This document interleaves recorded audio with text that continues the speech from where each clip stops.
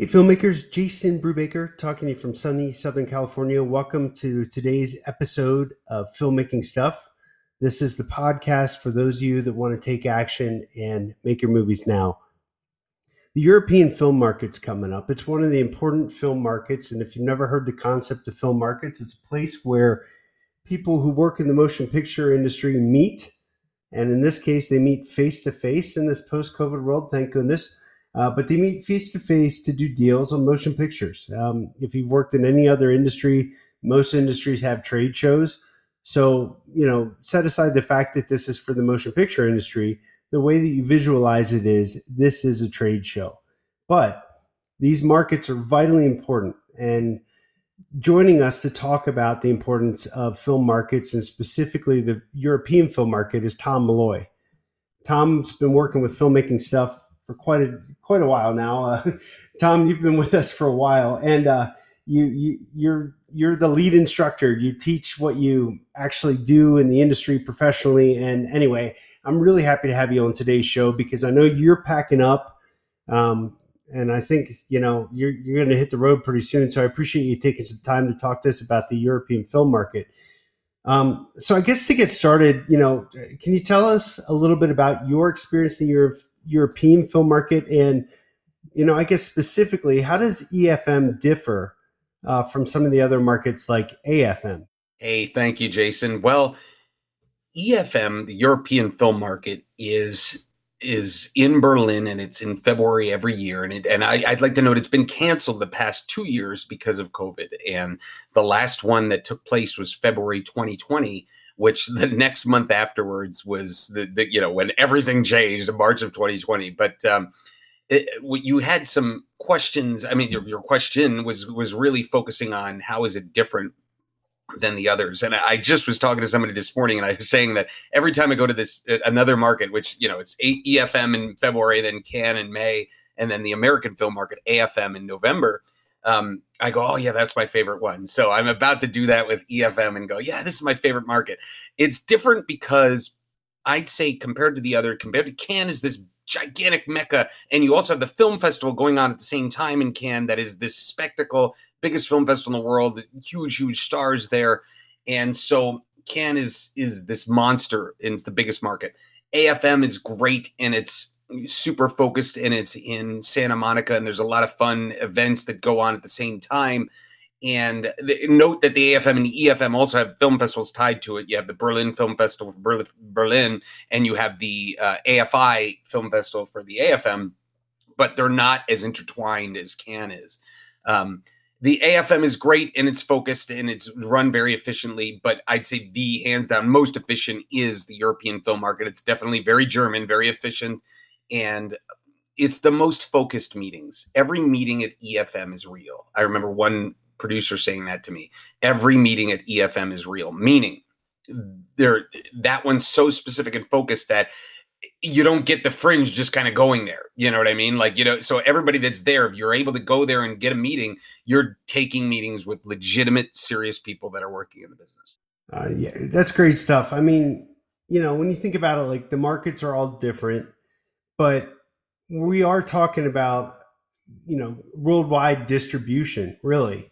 And so you're doing deals with people from all over the world.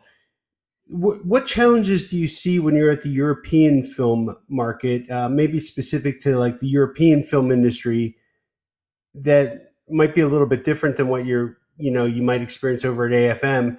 And how are you working to navigate those? I've always felt that the EFM has a little bit more of that European flair, like meaning they'll take more art house and indie movies than the American film market. In Cannes is looking for bigger films, bigger theatrical films. The American film market maybe looking for more Americanized movies. But the European film market does have a little bit more of a European flair. They'll take more of the art house films. But look, when you go to the current trends and challenges, the challenges is that buyers don't pay what they used to pay. That's the biggest challenge. And everybody's dealing with it and facing it, because there's not as much revenue on the other side. That's the one challenge. The trends have always been roughly the same, it seems, is that they want the wash movies. I learned that from my buddy Stu over at ITN. The wash, which is Western action sci-fi horror. and I would say action is the most sought after genre. So that hasn't changed, right? You see, so they want the genre type films. And like I said, the reason I mean European flair art houses, I mean maybe a little bit more slow moving, maybe a little bit more elevated type of things that they'll be more interested in than maybe some of the other markets would. I think, going back to like talking about some of the other markets and stuff, like when people go to AFM, I think oftentimes they go with maybe the approach that they're hoping that they're going to meet somebody, that's going to fund their films and make things happen. And, by all means, those things do happen. But I just always have the vibe that the European film market's a little bit different. And I know a lot about your background, obviously, because we've been working together for a while. You've raised a lot of money through private equity to fund your films and that kind of stuff. But, you're reaching a point also where you're starting to do some of these studio level deals.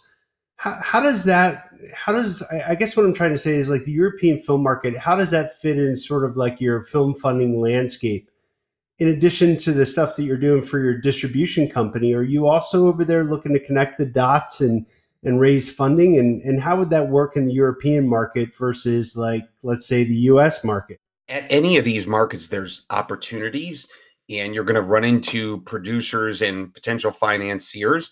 The key, I would say, that you would be looking for as a filmmaker the most would be a distribution company or a sales company that could be interested in your film and give you some type of financial commitment, whether it's a negative pickup, which means you film the movie, you shoot it, and then when you deliver it to that company, they give you X amount of dollars, or some type of gap financing or something like that. Or sometimes, a lot of them these days are financing movies. So I specifically have one or two projects that are kind of in the back pocket that we'll be looking for potential financing on. But at the same time, we're there also selling movies through Glasshouse. But if I was a filmmaker going there, I'd be trying to get involved with one of these sales and distribution companies. And, it's funny that bringing this up, we were talking about trends before, and that I was focusing on the trends of the genres, but really some newer trend that I'm kind of just popping into my head right now is that a lot of sales agents and distributors are making their own films. So it's like, meaning they're producing, they're financing. So you need to get in with those companies. It's not as much meeting a high net worth individual that's going to finance. It's more about meeting a company that'll get behind your film. Well, it sounds like, if you're to sum everything up, it always comes back to personal and professional relationships. Like, who do you know? But more importantly, who knows you? And again, I've watched you work these markets. When we were first getting to know each other, I remember we had meetings together at AFM, and it was a pretty good laugh, man.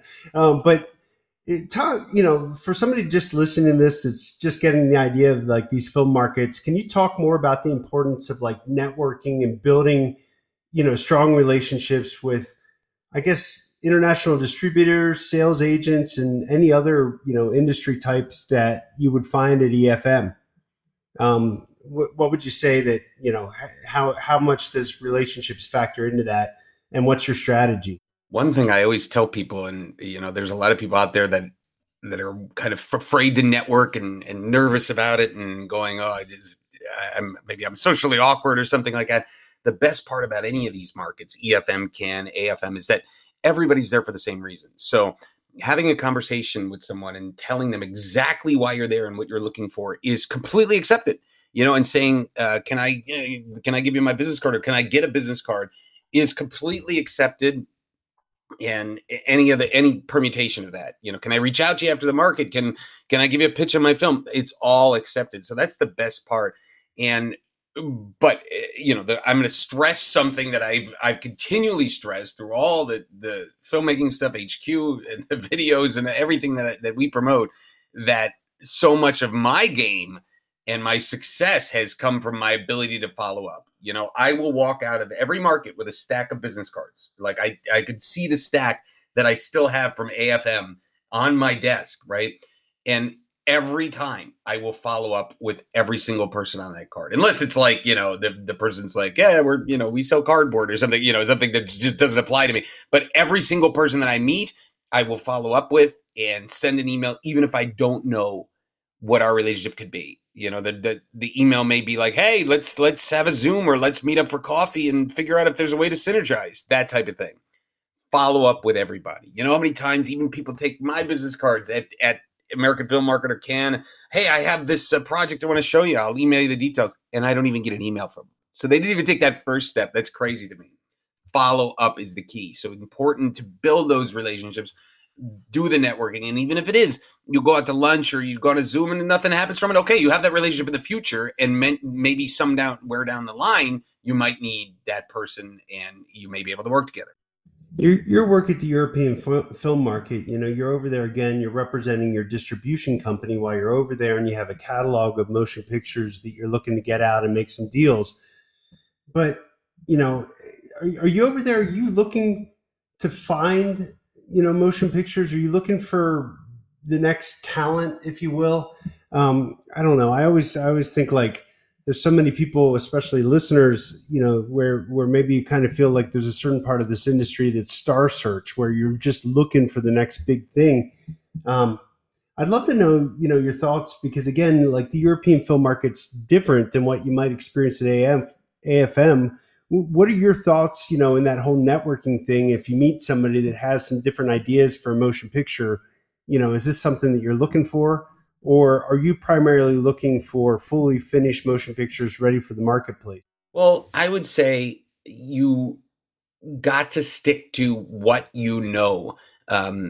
Meaning, we know, and we're getting better at it with Glasshouse Distribution, which is my film sales and distribution company, what films make the money for us, right? So we're always on the lookout for the same thing. The key is, it's one of those things where the rules change, but they really ultimately stay the same, right? And it's like the film business is this big, gigantic ship, and you can't turn that ship around immediately. So it's veer left and right, but at the same time, it's still probably going towards its course. So I would say discovering new talent is an interesting thing, because you never know who's going to walk in your suite. In the case of EFM, we have a suite at the Marriott. It usually takes place between the Marriott and the Gropius Bow, which is more of the trade show type of floor with the booths, and Marriott is suites like AFM.